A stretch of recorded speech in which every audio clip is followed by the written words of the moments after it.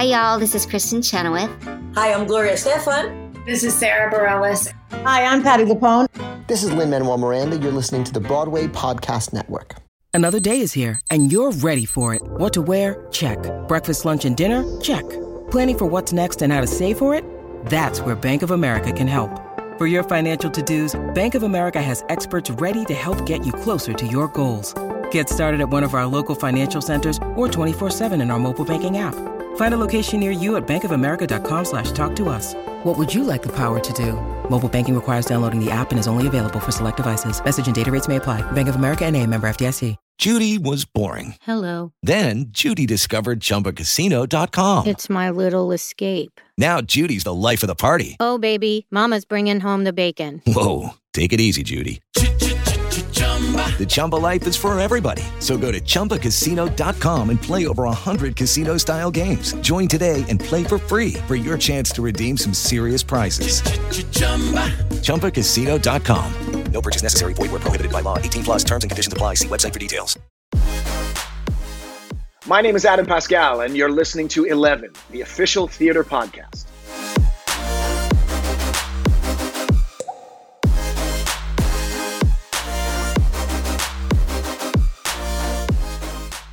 Hello and welcome to 11, the official theatre podcast that brings the biggest stars and creatives together in one place to discuss life in the arts. Now, he's a Tony nominee and a Broadway legend that's about to take audiences through his incredible 25-year career on the stage as part of a series of new streamed concerts that celebrate his work. From starring in the original cast of Jonathan Larson's musical Rent to working with Sir Elton John and Disney on Aida alongside the incredible Heather Headley. He's no stranger to originating in incredible pieces of theatre. He's also starred in Chess, Cabaret, Memphis, Pretty Woman, Chicago, Something Rotten, in School of Rock, recording albums, performed with Queen's Brian May, and he is a lifelong bestie to Broadway belter Idina Menzel. So it's safe to say that he knows pretty much a thing or two about rocking out. Here, direct from his home stateside, it's time for he and I to discuss pretty much all of it, including highlights of his 25-year career on the stage, including his incredible friendship with Miss Menzel that helped launch his career into the world of theatre, the impact of shows like Rent and how he thinks it helped shape the landscape of modern musical theatre, working with Sir Elton John on Aida, and why he's demanding an apology from the Tony voters for their admission on the show, getting to experience a masterclass in quite a few of his productions from his co-stars, including from the previously mentioned incredible Heather Headley. Those personal stage door messages and experiences that, as you'll witness here in a rather touching and emotional pause, mean more than words can really ever reach. The one show and role that he would actually love to return to, how his British accent is actually rather darn good, thanks to him playing William Shakespeare in Something Rotten, and why this special series of streamed concerts that I mentioned is the perfect way for him to take a trip back down memory lane. So, let's get ready to rock, as it's Broadway legend Adam Pascal here now on this, the next episode of 11, the official theatre podcast. To meet with current restrictions and to stop the possible spread of COVID-19, Adam and I connected for this conversation digitally, so please forgive any brief moments while we wait for the internet to catch up. Enjoy.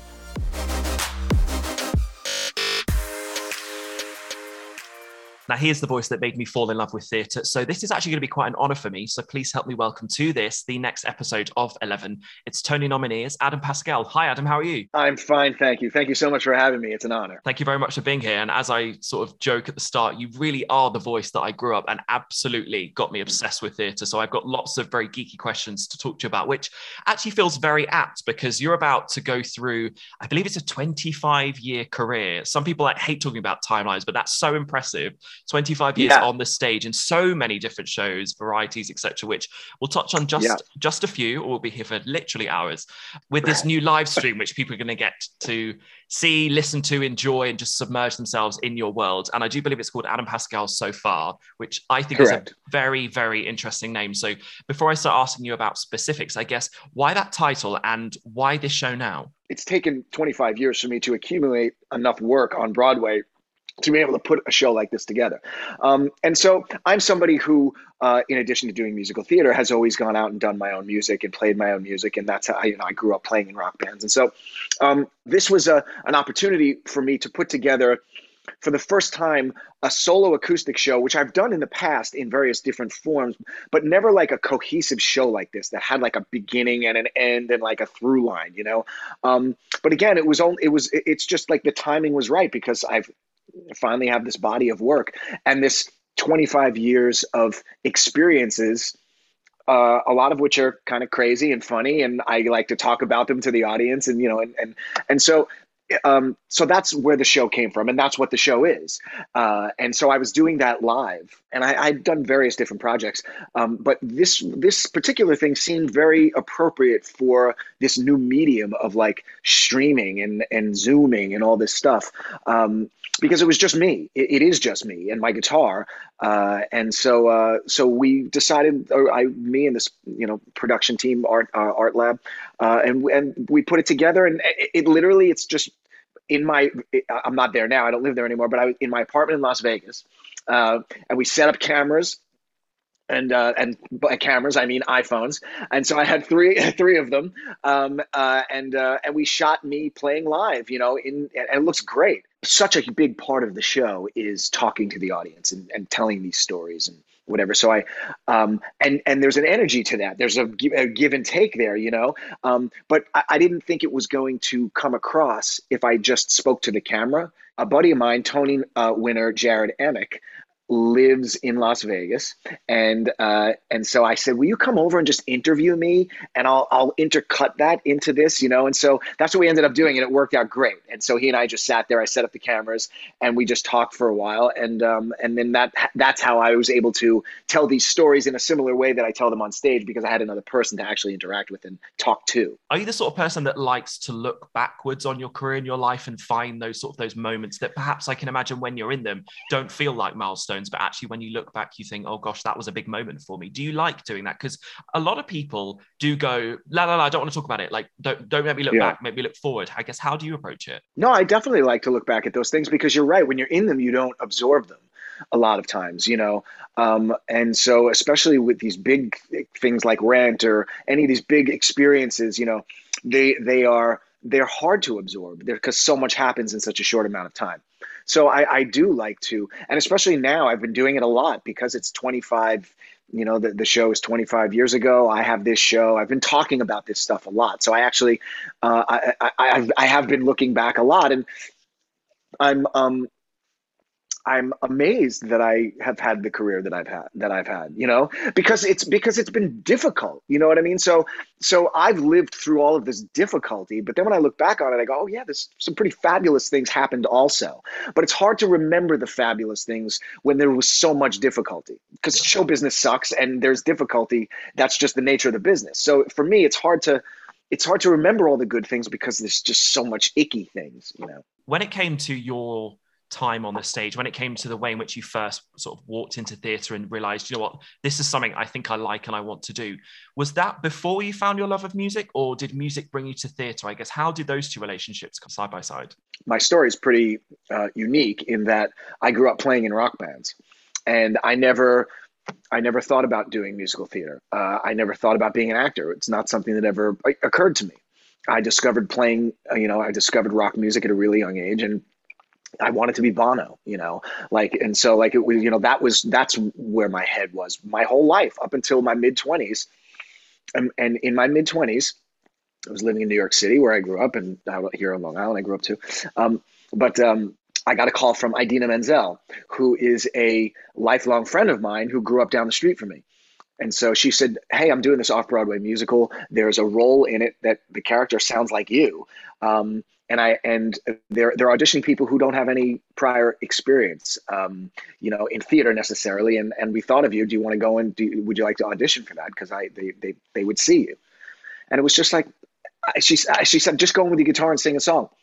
It was really just about oh, you mean somebody will sit in front of me and listen to me sing a song? Because, as opposed to me sitting in my bathroom in my apartment and singing a song, so I didn't even think of it as an audition necessarily, as much as oh, this is just a chance to go sit in a room with somebody and play for a human being, So when you have a success, when they go, okay, yeah, we'll take you on, we like what you do, but you've never done it before, is that when you go, oh shit, I've now got to do this thing called Broadway? Well, yes and no. I mean, look, it didn't go immediately to Broadway. Yeah. We started out off Broadway, so it was an ascension to that, albeit a quick one. But there, I always felt at home on a stage in a musical. From the first time I started rehearsals for Rent, it felt very natural to me. So I was never concerned that what I was doing wasn't working or appropriate, or I didn't know what I was doing. I kind of just I instinctually felt that like I kind of know how to do this. I had a tremendous amount to learn, as do we all always. But I started out with a very good instinctual knowledge of how to do that. I didn't know I had it until I did it, Like I didn't go out there saying like, oh, I got this. It was just like I just started to do it and never felt anything but comfortable doing it, Yeah. So it was sort of like that type of an evolution. Do you think that it probably always would have happened though? Or do you think it's quite literally down to this specific chapter in your career and your friendship with Adina that sort of almost forced you into it? Because obviously she was a wedding singer, liked theatre, but actually when the opportunity came, now you think, well, of course Adina would always do this, but actually it not necessarily was. Not necessarily. Of course not. I mean, this was lightning in a bottle in a lot of ways for all 15 of us who were cast in that show. And you can certainly, do a thought experiment about like where our lives would have turned out without this show. So I don't think because it's not just about like, there's two questions here. There's a question of what would have happened if Rent happened without me? And then what would have happened if Rent never happened at all? The trajectory of my life and all 15 and Idina's and everybody's is very different when you ask the question in those two specifically different ways. If the show had happened without me and had the same success and wrought all that it wrought, meaning Lynn and Pasek and Paul and Tom Kidd and all these composers who are clearly all brilliant, but like also inspired by Jonathan. And like, would those musicals have ever happened? Would Spring Awakening, would you can in a way connect it all to a certain extent. And I guess my question is, so therefore the Broadway landscape may or may not have looked the same. I know I'm getting really deep here. So let's just say that the Broadway landscape looks exactly as it looked, but without me. It's an interesting question. Like, would I go, hey, I should audition for that show Rent? Maybe I could play that role Roger in that hit show Rent. I don't know if I would have done that. I often think like, also like, would I have done like American Idol? Would I have tried to do American Idol? Would I have tried to do The Voice or America's Got Talent? Like, I ask those questions about myself, like, had my career been different? And then of course, so those two things, Rent happening with us or Rent not happening at all, takes us in two different directions. Both of which I'm so glad that you definitely did that show and that Ren definitely Me too. Because Me too. I literally 2 or 3 episodes before this one, I was talking to Renee Elise Goldsberry, of course, the superstar genius of Hamilton. And she said that she knows as a fact that Hamilton wouldn't exist without Rent. She says there's just absolutely no way it would have happened. And therefore, as a cultural piece, I think you more than anybody will know, it completely shifted everything. It's almost impossible to have conversations around Wicked, around so many of the other shows. They simply wouldn't have existed because of it. Were you, and this is the age-old question of like, did you know at the time, but was there ever a moment where you thought maybe this could be something pretty epic? Like, did you have that penny drop moment? Well, yes, in a way. I mean, it was a slow burn, but also we, as being inside it, working on it, knew that it was really special. But that's not to say that we had any idea it would go beyond the 4 weeks at the New York Theater Workshop. Yeah. You know what I mean? But we knew it was special. I always say that, like, had the experience ended after those 4 weeks, it still would have been a life-changing experience. I don't know where my life would have gone after that, but it still would have changed my life, just having that experience and meeting those people and doing this show for 4 weeks, say, so it won the Tonys and then it won the Pulitzer. And then, like all of these things were happening. And so we knew that like, this is something huge and special, but you really don't know until you sit here and you and I have a conversation 25 years later and are able to look back on it and see all of the things that came after it and make those connections. And now we can say, wow, yeah, it really did have an unbelievable effect on the future, a landscape of musical theater. a dramatic effect, absolutely. But that's not something you can know, without hindsight. Do you apply the same model to the social and political impact that the show had around conversations on people living with HIV and AIDS, people that are existing within the world and people that are dying within that world? Were you aware of that type of conversation? Well, I maybe a little bit of both, but I was definitely aware of it at the time because we were so in it, and because people were dying of AIDS at that time, dramatically in sort of high numbers. We could tell how it was impacting the gay community. How our show was impacting the gay community, and not just the gay community, but anyone who's been touched by not just AIDS. Like it really, it's spoke to anyone who was either suffering or had somebody pass away from a disease. Like it really affected. It branched out, and that's what I always loved about the show, was that the specificity of the characters having HIV all these years later is now incidental. You know what I mean? It could be anything. You know what I mean? And now when I sing this song and I'm talking about singing One Song Glory and the virus take hold, look at what the fuck we're living in now. There's relevance now. I wish there wasn't, but there is, and so you can carry that message from the show and apply it to things that are going on now in the world.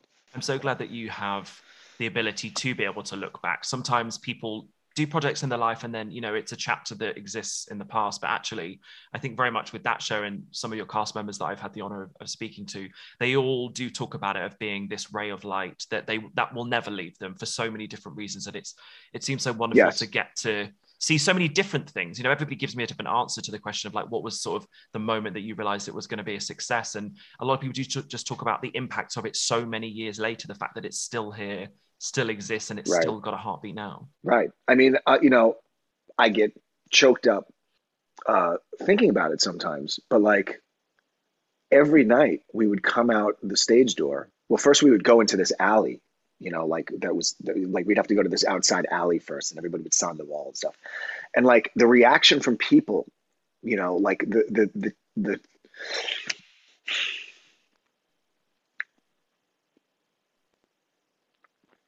like the tears of gratitude and thank you from people who lost loved ones or lost friends and somehow were comforted by seeing our show.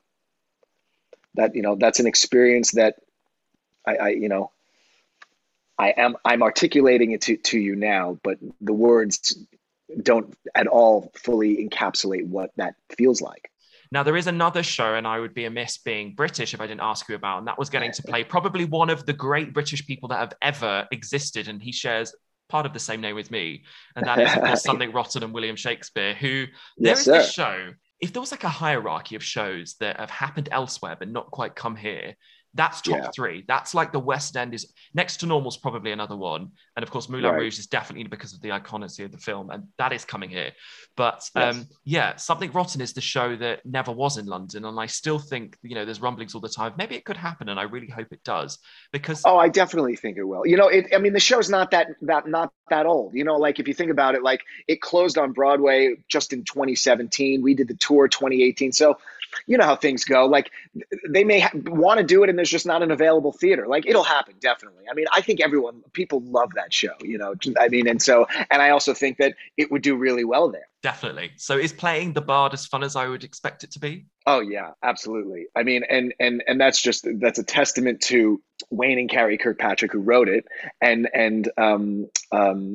Casey Nicolau who directed it. Like they created this hilarious farcical show and created this character of Shakespeare in the way that he's portrayed. And so, it was just the most fun I ever had, getting to play him every night and play him with the people that I did, Rob McClure and Josh Grazzetti and Blake Hammond and, all of these amazing actors. It was just a dream come true. And I learned so much about comedy from those guys.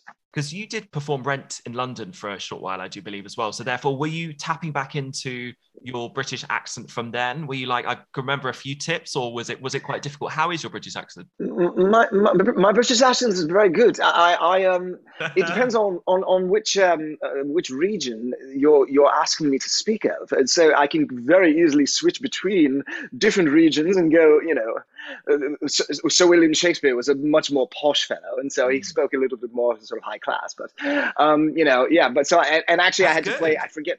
Casey, I forget what. Oh my God, Toby Belch. I'm trying to remember the accent, but I had to do more of a northern, and so I had to do a different like. Because it's Stratford upon Avon, isn't it? So it's not. It's Yeah, certainly yeah. not London, but yeah, that's very good. Yeah. Very good. Oh, thanks. Thank you. But it was so much fun. Yeah, I literally was about to say it just looked like so much fun. And of course, Marisha Wallace, who I know is part of that company as well, has obviously is an absolute superstar here in the West End now, from Dreamgirls, Waitress, and Hairspray. And she just talks about it all the time. Like if you talk to Marisha about theatre, she's like, yeah, but something rotten was this show. And it's like, you're keeping the buzz alive, keeping the flame alive. You know what? It really is the kind of show that anyone who does it falls in love with it. You know what I mean? It's like, we didn't want it to end. Like we did the tour for a year and a half. I would have done it for another year. Like we just didn't want it to end. We had the best time every night. Hey guys, it is Ryan. I'm not sure if you know this about me, but I'm a bit of a fun fanatic when I can. I like to work, but I like fun too. It's a thing. And now the truth is out there. I can tell you about my favorite place to have fun. Chumba Casino. They have hundreds of social casino style games to choose from, with new games released each week. You can play for free anytime, anywhere. And each day brings a new chance to collect daily bonuses. So join me in the fun. Sign up now at ChumbaCasino.com. No purchase necessary. VGW Group. Void where prohibited by law. See terms and conditions. 18+.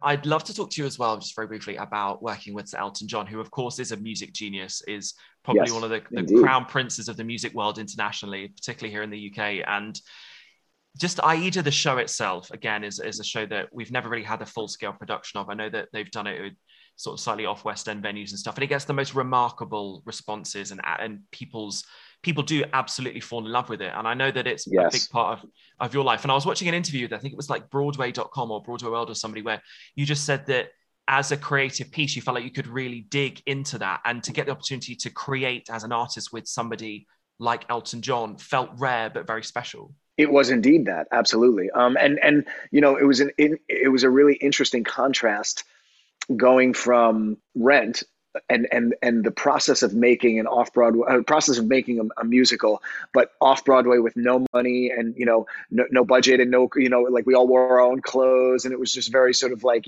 small insular group of people, to then right after that going and making another new musical, but with Elton and Disney and millions of dollars and all this stuff. It was, and each one of those was extremely rewarding in and of itself, for separate reasons.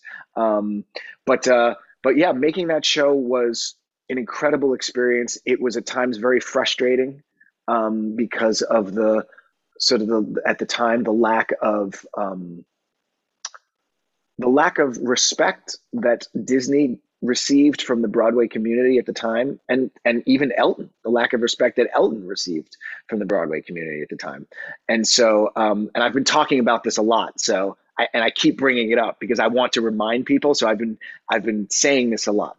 So I remind people about Aida in relation to what I was just talking about, and this absurd snobbery on Broadway, which doesn't quite exist so much anymore towards Disney. Or Elton for that matter. But the show was not nominated for Best Musical. The show was nominated for 4 other Tonys, and it won those other Tonys, including Actress and Best Score. In some crazy fucked up universe in the year 2000 or 2001, whenever we opened, the nominating community of Broadway didn't deem the show that won Best Music and Actress and Costumes and whatever the hell else it won.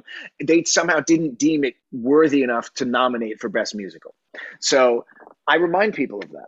And I also remind people of the stupid ass show called Contact that did win Best Musical, which is not a musical because it has no live music, no live singers, no original score, and no book. So on what planet is that a musical? If that's a musical, everything's a musical. So that was a really fucked up year. And so I am petitioning for an apology for everyone who was a Tony nominator that year, that they need to apologize to Disney and Elton John. Say, I'm sorry. I'm an idiot and I fucked up. I also, how can you witness a piece of theatre, firstly, that has that creative team behind it? Like, number one, like, you must literally be stupid. But then also to have a leading lady like Miss Headley, like, right. Come on, like I don't care. Even if the show was shit, she's amazing. Like, come on, like, that's just ridiculous, right. Like, absurd.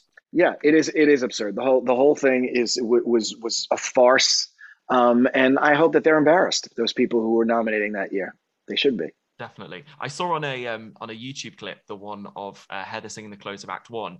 I think it was a comment that someone put that you said in an interview, I used to just literally just watch her belting away every night. Was that just was that literally like having a front row to a masterclass every night? Yes, absolutely. And I've done that in other shows since for different reasons. The other show I did it in was Disaster. And I got a comedy masterclass every night watching, Roger Bart, Kevin Chamberlain, Faith Prince, Jen Samar, Max Crumb, and Kerry Butler, and to watch all of these amazing comedic actors. So when I wasn't on stage with them, I was in the wings watching every night. I was never in my dressing room. Do you enjoy being a teacher to your colleagues when you get the opportunity to witness? I can imagine, if you talk specifically about Heather, somebody that I think in 20, 30 years time will look back and say she was an icon of that era. I mean, I think that now, as do a lot of other people. Sure. Look back and go, how lucky were those people that they got to see her on stage? Are you a sort of a student of that? Absolutely.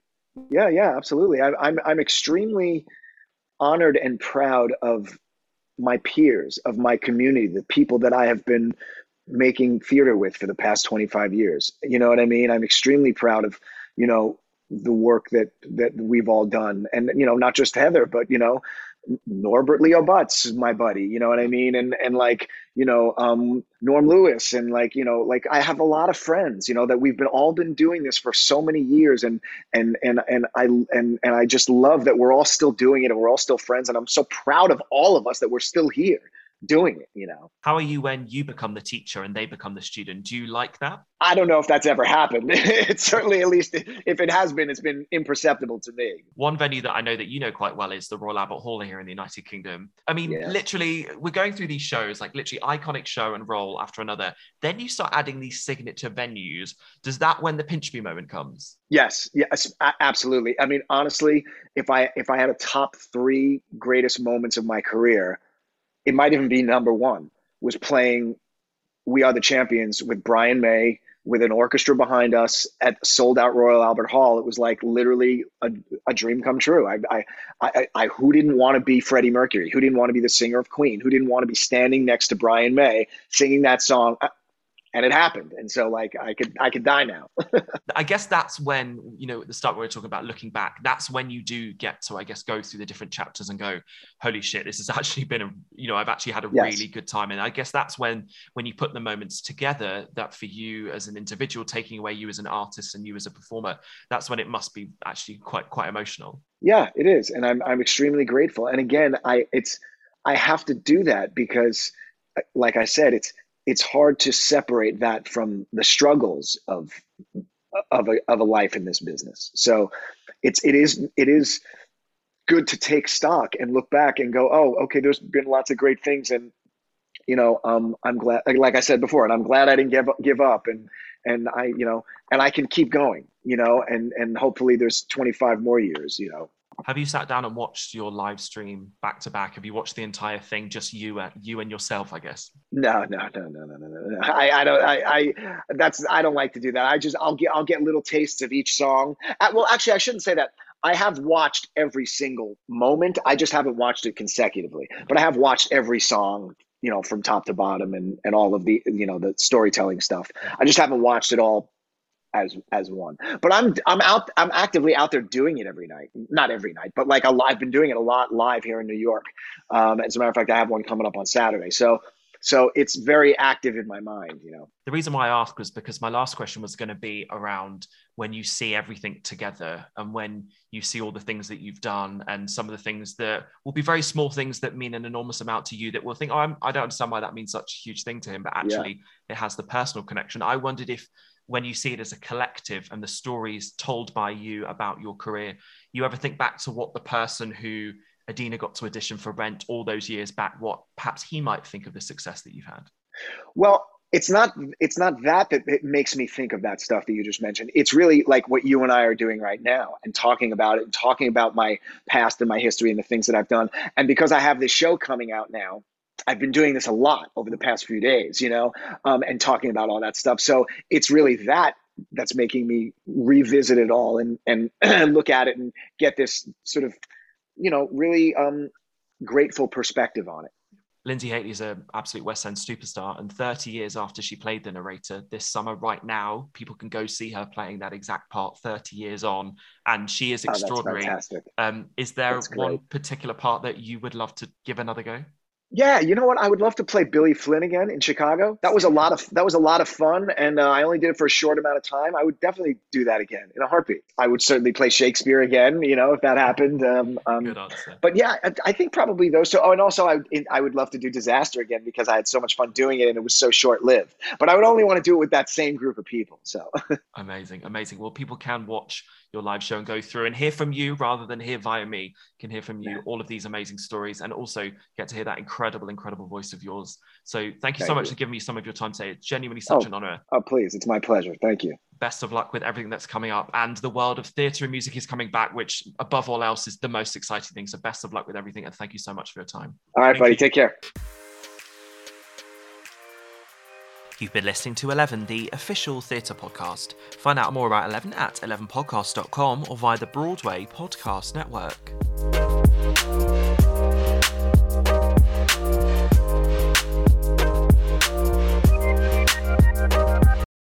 Hey, it's Leslie Odom Jr. here on the Broadway Podcast Network to tell you about the Rise Theater Directory, a program of Maestro Music. Rise is a national online resource designed to connect and empower backstage and administrative and creative theater professionals from underrepresented backgrounds. If you work or aspire to work in the theater community, this can help you find your next project. And if you hire theater professionals, search the Rise Theater Directory to find your next team. Create your profile now and get more information by visiting risetheater.org. That's theater with an RERISETHEATRE.org, because only together we rise. Hey guys, it is Ryan. I'm not sure if you know this about me, but I'm a bit of a fun fanatic when I can. I like to work, but I like fun too. It's a thing. And now the truth is out there. I can tell you about my favorite place to have fun. Chumba Casino. They have hundreds of social casino style games to choose from with new games released each week. You can play for free anytime, anywhere. And each day brings a new chance to collect daily bonuses. So join me in the fun. Sign up now at ChumbaCasino.com. No purchase necessary. VGW Group. Void where prohibited by law. See terms and conditions. 18+.